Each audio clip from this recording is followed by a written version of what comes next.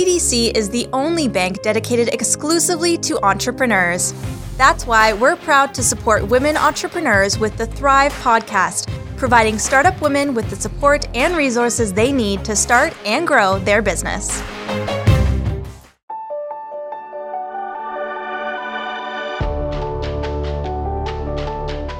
Here to connect you with the leading Canadian organizations helping women entrepreneurs. It's Janice McDonald on the Thrive podcast.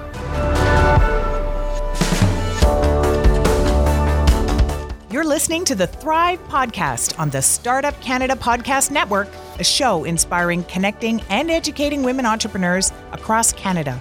On this show, we connect you with leading innovators, change makers, and organizations helping women to own it in entrepreneurship. The Thrive podcast is a production of Startup Canada, the national rallying community and voice for Canada's 2.3 million entrepreneurs. This podcast is presented in partnership with Business Development Bank of Canada, the only bank devoted exclusively to entrepreneurs. Make your way over to startupcan.ca/podcasts to subscribe to the Thrive community and subscribe to listen to this podcast on iTunes and Google Play Music. I'm your host, Janice McDonald, president of the Beacon Agency and Startup Canada's ambassador for women entrepreneurs. We're thrilled to have on the show today an award-winning entrepreneur, Cindy Gordon. Cindy Gordon is the founder and CEO of an emerging artificial intelligence sales management firm, Sales Choice. With a long list of credentials and many awards to her name, including the 2017 Startup Canada Senior Entrepreneur Award, Cindy is an internationally recognized thought leader in SaaS and big data.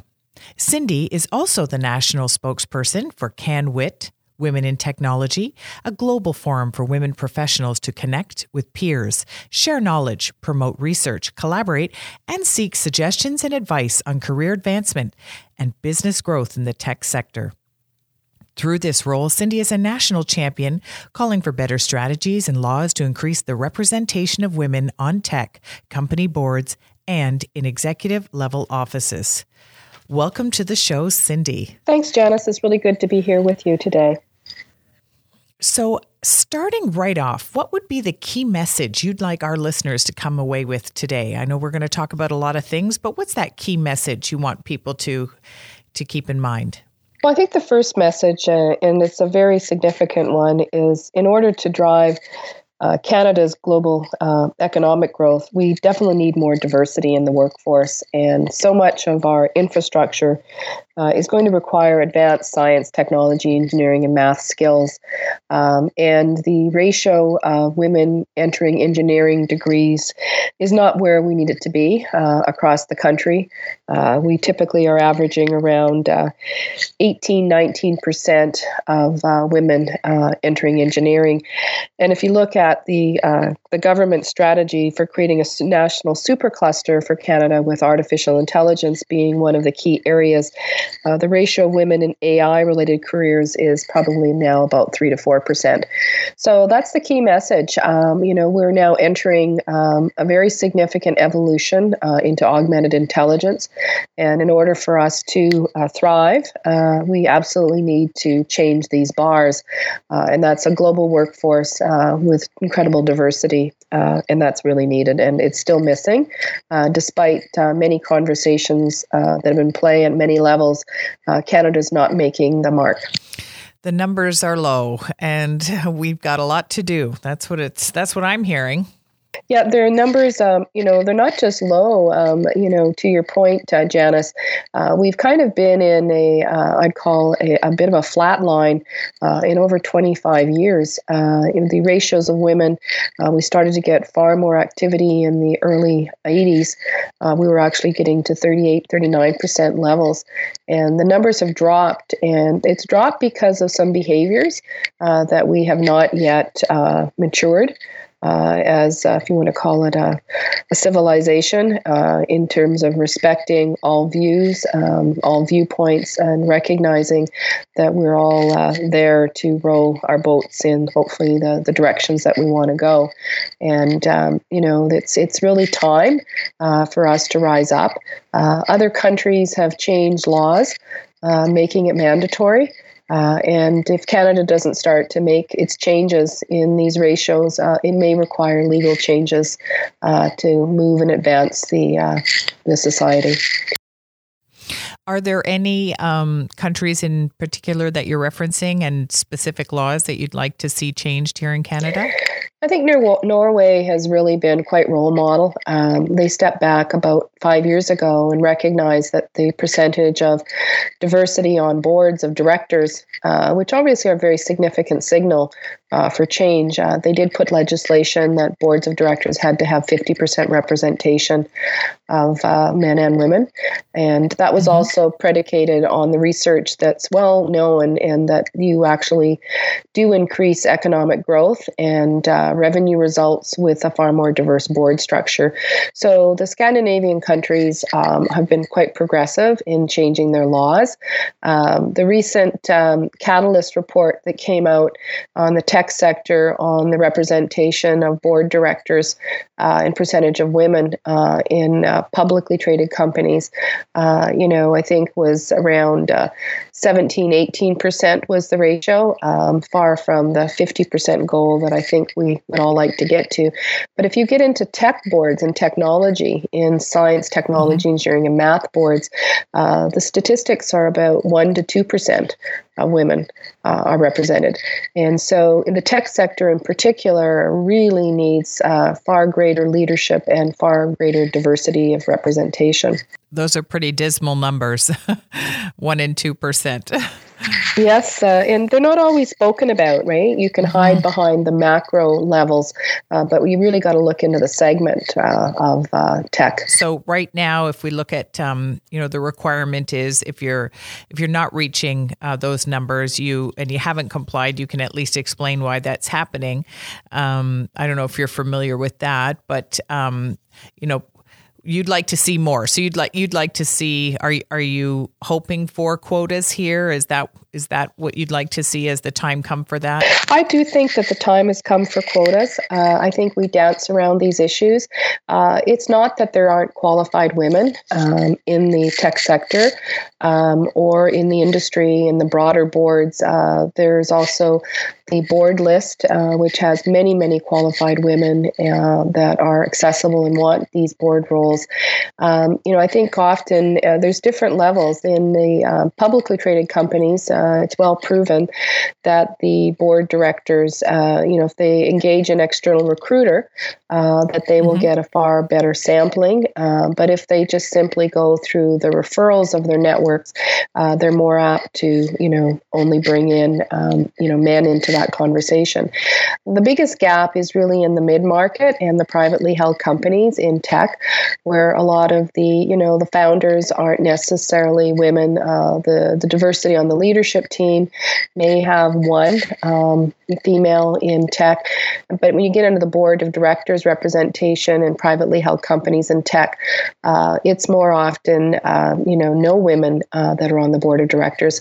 And so, yes, I think that the government has a responsibility with the venture capital funds, with the amount of federal government money that they're putting into different venture capitalist organizations, to really require that there's far more representation of those dollars that are going to female-founded tech companies, as well as making sure that there is diversity on the boards.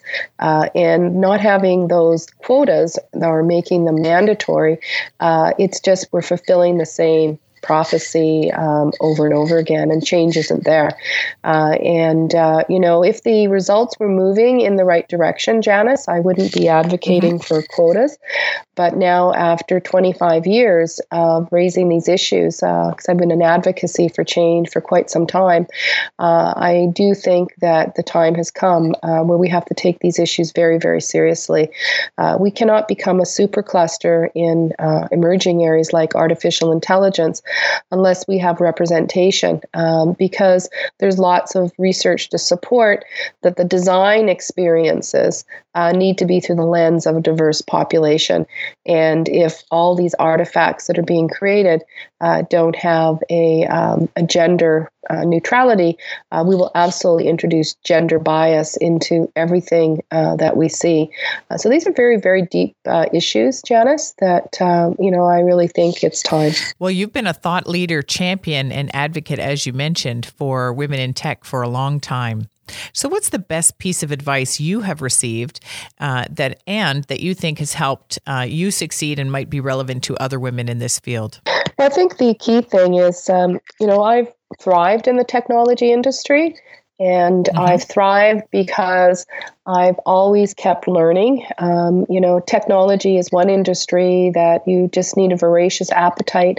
So as one season comes and another goes, in terms of, call it new hype cycles, jump on board and move with the industry evolution. So I think that would be one, is have a constant thirst for learning, and you can thrive based on that learning orientation. Life, to me, is a series of projects. It's not a vision that one ends and stops. It's this continual ebb in this tapestry of life. I think the second point, for this message is really for both men and women, that in the tech sector, it is important to have mentors and, really declare clearly what your aspirations and goals are, not just in business, but in life, and to share those dreams and passions and not to hold back. I mean, so many people don't share what their inner thoughts are with their teams, etc. And I come from the school that the more we know about one another, we can stand for each other's success. And, there's been a tremendous amount of research saying that human capacity only brings, maybe 20% of their passion to the workforce.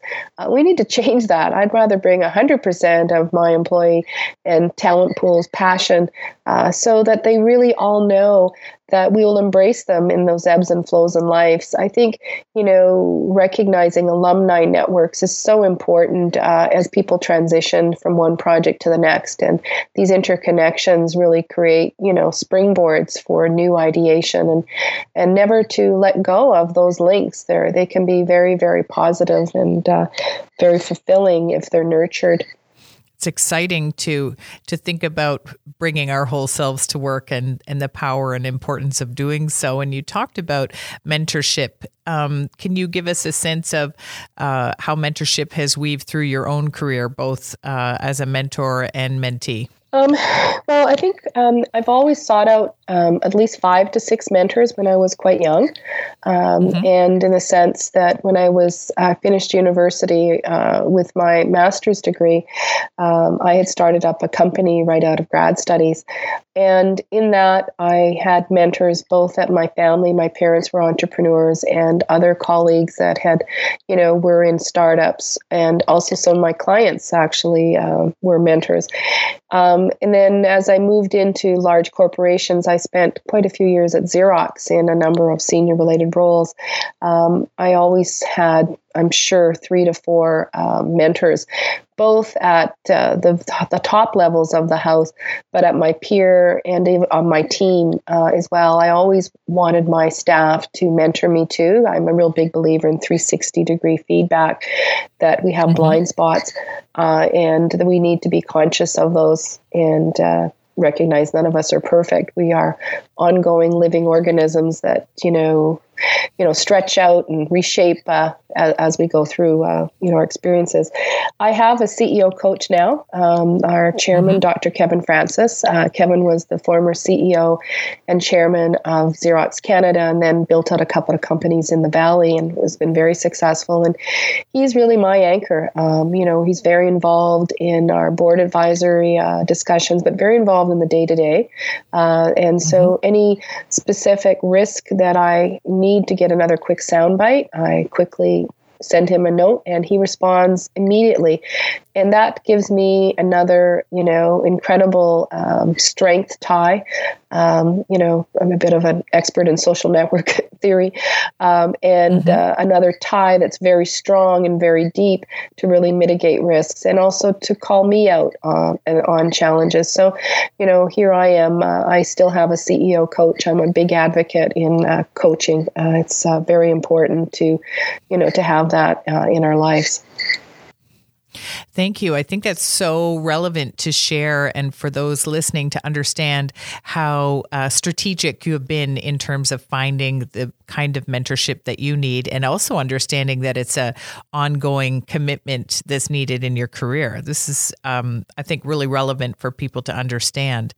Now, what advice would you like to impart to our listeners who are looking to break through and get into this exciting industry that's filled with opportunity? What's needed? In terms of the tech sector or the AI sector or both, would you like me to comment on both, Janice? Yes, thank you, Cindy. That'd be great. Well, I think if you've got your eye on the advanced intelligence or AI industry, I think the key point is that it's accessible to everyone. It doesn't matter what you're doing. You just need to step back and really declare that you want to move into that segment and then find an organization that will bring your many skills to bear. Every startup, and we have about 260 startups now in Canada focused on AI, and they're going to need an incredible multitude of skills. It's not all going to be pure tech, right? And engineering and science. They're going to need individuals that are business analysts and public relations and marketing and social media, HR, finance. So all the good skills that different functional disciplines have, they all are needed to be able to build and sustain an organization. In terms of, those of you that are more science, technology, and engineering, math oriented, I think there are various master's degrees if you've got that base underpinning that you could explore. There's some great schools now at McGill and also Queen's where they do an integrated MBA into data sciences, kind of giving you more depth in predictive analytics. Obviously, the typical schools at Waterloo, got very good programs, and so does the various universities right across Canada are, building up skills in machine learning, deep learning, regressional statistics, predictive analytics. On my team, for example, one of our individuals is enrolled at Stanford doing the data sciences program and advanced intelligence. Stanford has an incredible repertoire of courses online that you can take for free. I think there's going to be a real big surgence in ethics in AI, and so the Munk School of Business, there's a number of people now doing masters and PhDs on ethical policies and ethical frameworks that are needed to mobilize AI effectively. I think that's going to become very, very critical. I do see that boards of directors are going to need those skills as well. I think that's a gap in the marketplace, and really, asking some of the tough questions that are needed, like where are the algos? How many do we have? Have we done a QA review of the mathematical constructs driving those decisions? Or do we have rights to see any of those constructs? How valid are they? How statistically relevant? I think one of the risks we have is to assume we have a pattern when it's not really a significant pattern, and we draw conclusions with incomplete data and information. And I think that's a real red flag, Janice. So again, find somebody that's in the industry, that's involved. I think they can guide you to different programs, different opportunities. We, for example, Janice, are launching tomorrow at Technicity, which is the city of Toronto, is declaring that AI is one of their economic growth areas for the future, and where we've put together an AI directory identifying all the companies, researchers, and I think there's about 400 people that are indexed. So I think that's another source that we can get out through, Startup Canada and promote. Ellie Fatih, who's I think the Startup Canada's AI lead on your board, is involved. So, connecting the dots is, and then finding out where those nucleus, connector hubs are. Get involved, be a volunteer. I'm a big advocate on young people getting involved, and Startup Canada has been so role model for so many, and to expose so many incredibly talented people that are available and are looking for promising careers. I think that's great. It's so practical and helpful. Before you tell us about CanWit, can you tell us about Sales Choice, about your company, and how entrepreneurs might be able to use AI in their businesses? Sure, I'd be delighted to, Janice. Sales Choice, we've been at the AI game for about 5 years. We basically have built a platform that connects to Salesforce as our, first instance of data. And the use cases that we solve with AI and machine learning are predicting forecasts and outcomes before they happen, prioritizing all of the sales opportunities that are in play to really focus on the most optimal opportunities that the science has picked up have higher odds of being won. And what we've learned through that journey, Janice, is that AI on, large data sets, typically with 2,000 or more opportunities, right at the beginning of a sales cycle, we can predict, in some cases, up to 99% accuracy before a human's done anything, whether it be won or lost. So that insight on prioritization is very helpful. And that comes from things like either the lead channel, the rep's performance, the amount, the products, the solution mix, the discount, if you have a discount into the structure. So, we literally perform thousands and thousands of simulations on data sets and update every 3 seconds with machine learning so the algo is constantly calculated.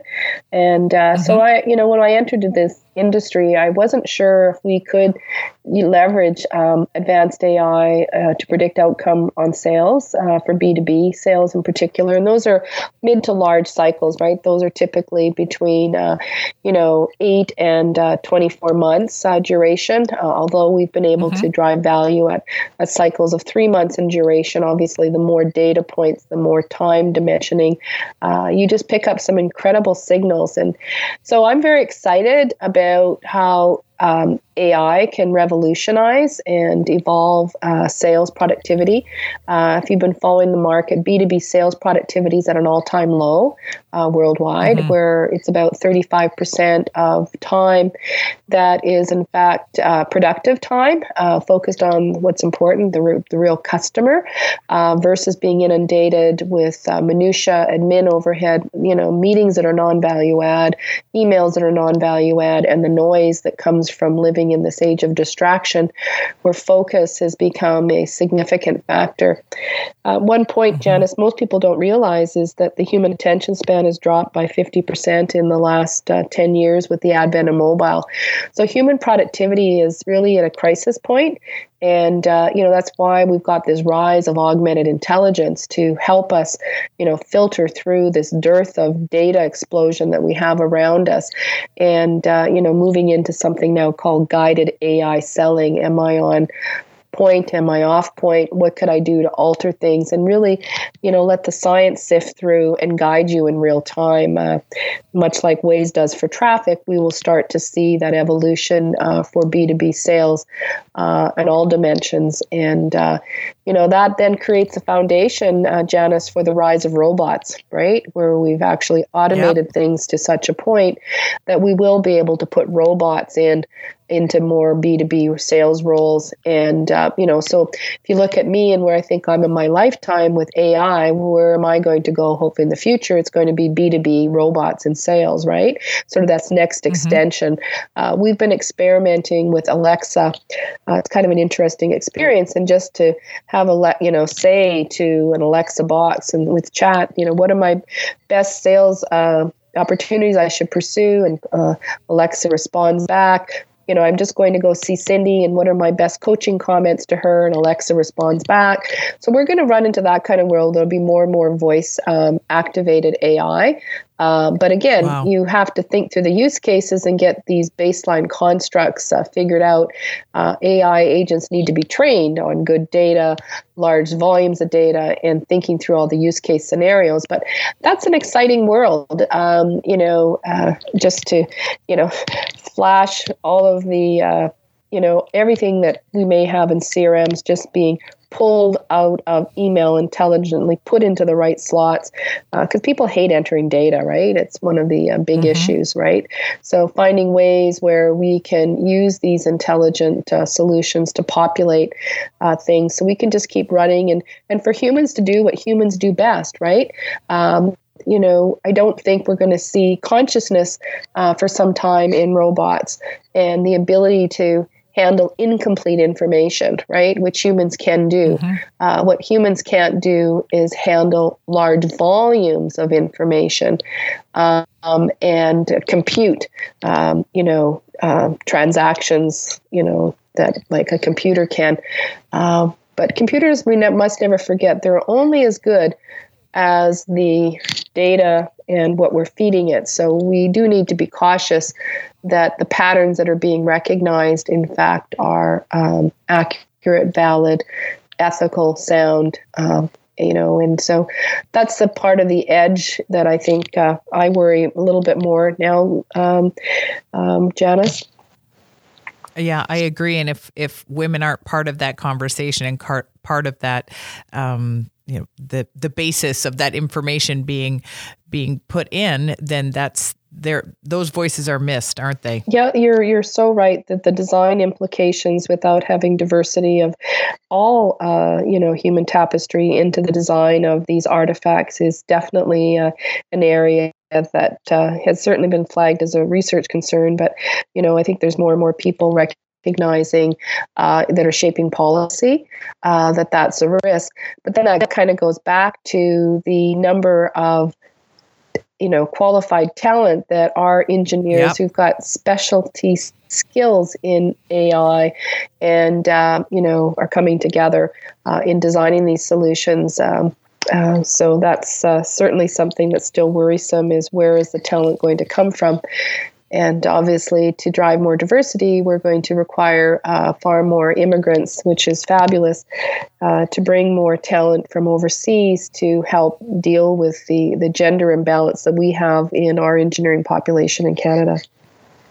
Absolutely. So it's no surprise then that you are actively involved with CanWIT. So why don't you tell us what it supports, what it advocates for, and why it's relevant for women in tech? Sure. CanWIT is a division or an area of focus within CADA, and its whole mandate is really to create connections. It's not I would call an organization where, women would get together in local communities. We did quite a bit of that about 2 years ago, where there were different local communities set up in different regions, and it was more networking, et cetera. And that's powerful, but I think there's lots and lots of circles where women can connect. CanWIT's very much an advocacy lobbying group structure for social change for women is the way I would look at CanWIT, and for people to get involved. So some of the concrete things that are going on, that relate to this discussion. Obviously, one of the gaps, if women in technology want to secure funding, they may or may not have the sources. So CADA has partnered with Spring Labs, which basically is an incubator founded by women for women and invest in women. And that's, a national North American program that's been very mature, well accepted. The group's been in business now for about 10 years. So that's one pillar of enablement. The second pillar of enablement would very much be around the awards of recognizing women for their leadership in tech and STEM. The Sarah Kirk Award, which I was privileged to be a recipient of that last year, Actually, it was this year in June. Congratulations. Yes, thank you. It's quite an honor. Yeah, and actually Victoria also was recognized too, in that forum. So, women that are making a difference, standing out and really trying to, promote the community, it's a way to say thank you, because there's a lot of effort that goes into these voluntary efforts, as you well know.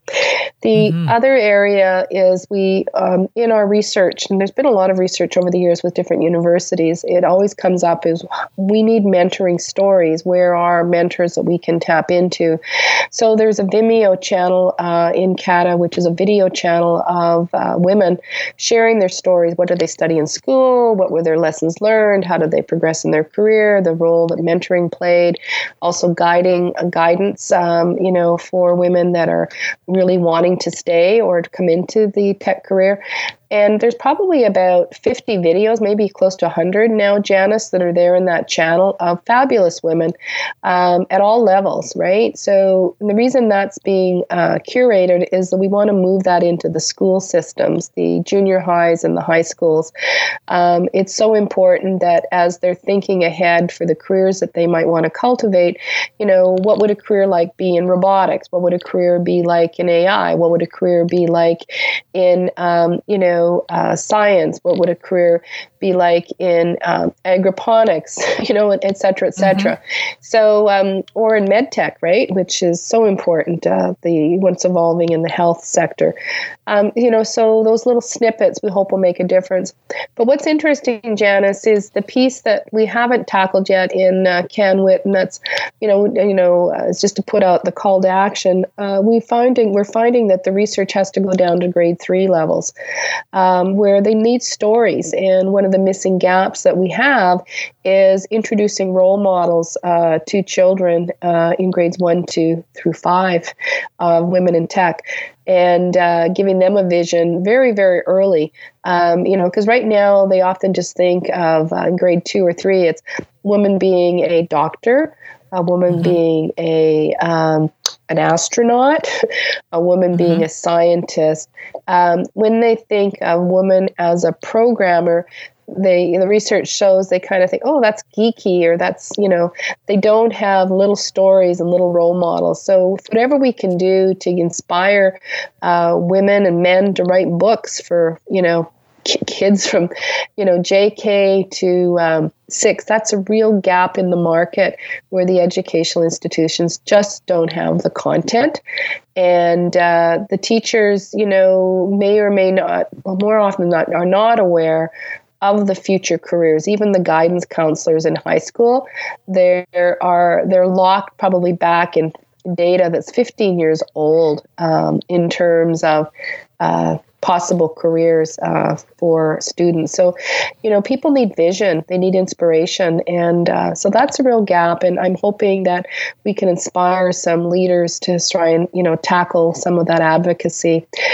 We can do polls at CATA on these issues, on some of the issues we've talked about of advocating for governmental changes. It's something that I'm expecting that we'll start to put some kind of a petition together. These are the areas that CATA can start to make a difference at higher levels in advocating change that we need economically. And so is this a membership-based organization, Cindy? Yeah. Yes, it is. There's everything's on the website if you go to the site, and it is a membership affiliation. Perfect. And if you want to give people the website so they know where to look for more information, because you've spoken so passionately about it. Yeah, it's just www.cata. I think it's .ca. I don't think it's .com. Let me just double check now if it's .ca or. Okay, but CATA is the CATA.ca. I was Perfect. Right. It is CA. Perfect. Yep. And you can find out, and there's a big gala event happening in May, which is usually a major fundraising forum for the organization. But you can find research there on smart cities and cybersecurity. CATA is the lobbying group keeping SHRED alive in this country. A lot of people don't know that, the amount of work that volunteers are doing to keep the SHRED opportunities there, which certainly fuel many tech companies, those tax returns are really critical, right? So, absolutely. And of course, CanWIT and CATA is a global forum. So how does it connect with women in tech in Canada with international partners? How are those connections happening? Springboard's probably the best example on the fundraising front, and startup incubator enablement would probably be the more active organization that's going on. This new wave where CATA and IT World Canada and Sales Choice, we've come together in a joint venture. We are positioning an AI directory, is going to be a global directory for AI companies and to connect the dots. So that's being launched actually tomorrow at Technicity, and the press releases are rolling out tomorrow as well.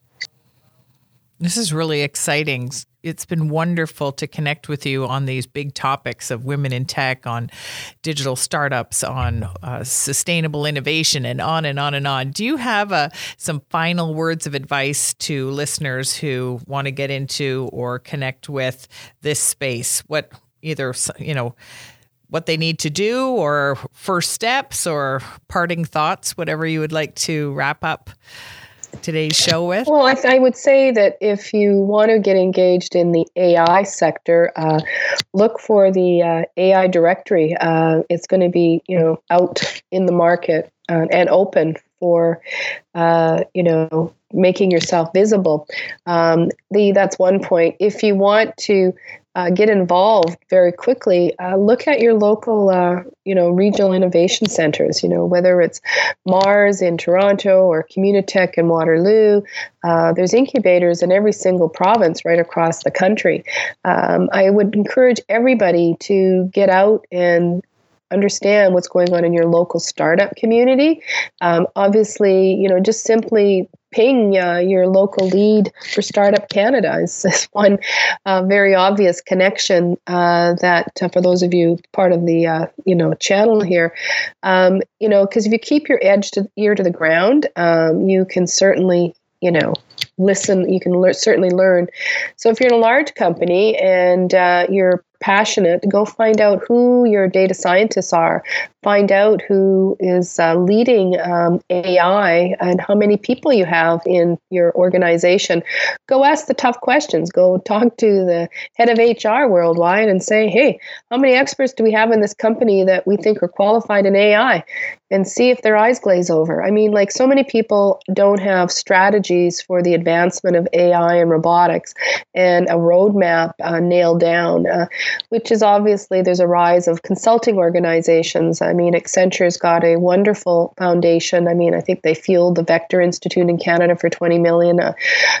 Jody, runs AI for Canada. So every large, organization is building on an AI practice. So again, being aware of, both small, mid, and large companies is really important. But the most important point is what do you really want to do with your life? And being crisp and clear. AI isn't for everybody, right? Sure. So just, really make sure it's your life and you're living it to your full vision. And if you don't have that full vision of who you are and what you want to be and where you want to go, then go and take a leadership development program and get that written down, because too many people don't have, a rudder in sailing their sailboat. Make sure you're heading to the right destination and go for it. Yeah, it's so true. If we don't know where we're going, anywhere will do. Yeah, and that's not good enough, right? No.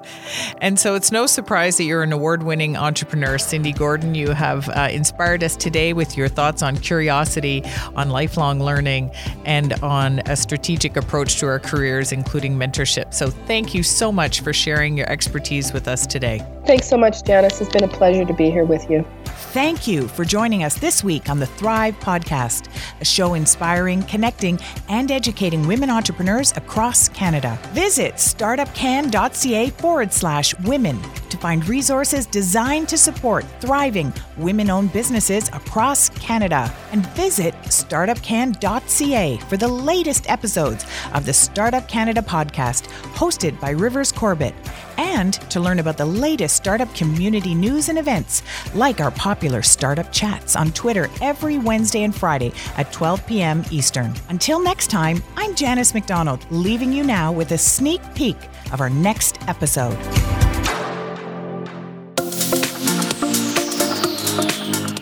This is Julia Deans. I'm the CEO of Futurepreneur Canada, and you're listening to the Thrive podcast with Janice McDonald. You talked about the combination of money and mentorship, and we know that mentorship is critical. So can you just tell us more about the whole mentorship program and why it's so important to Futurepreneur? So we recruit volunteer mentors from across Canada.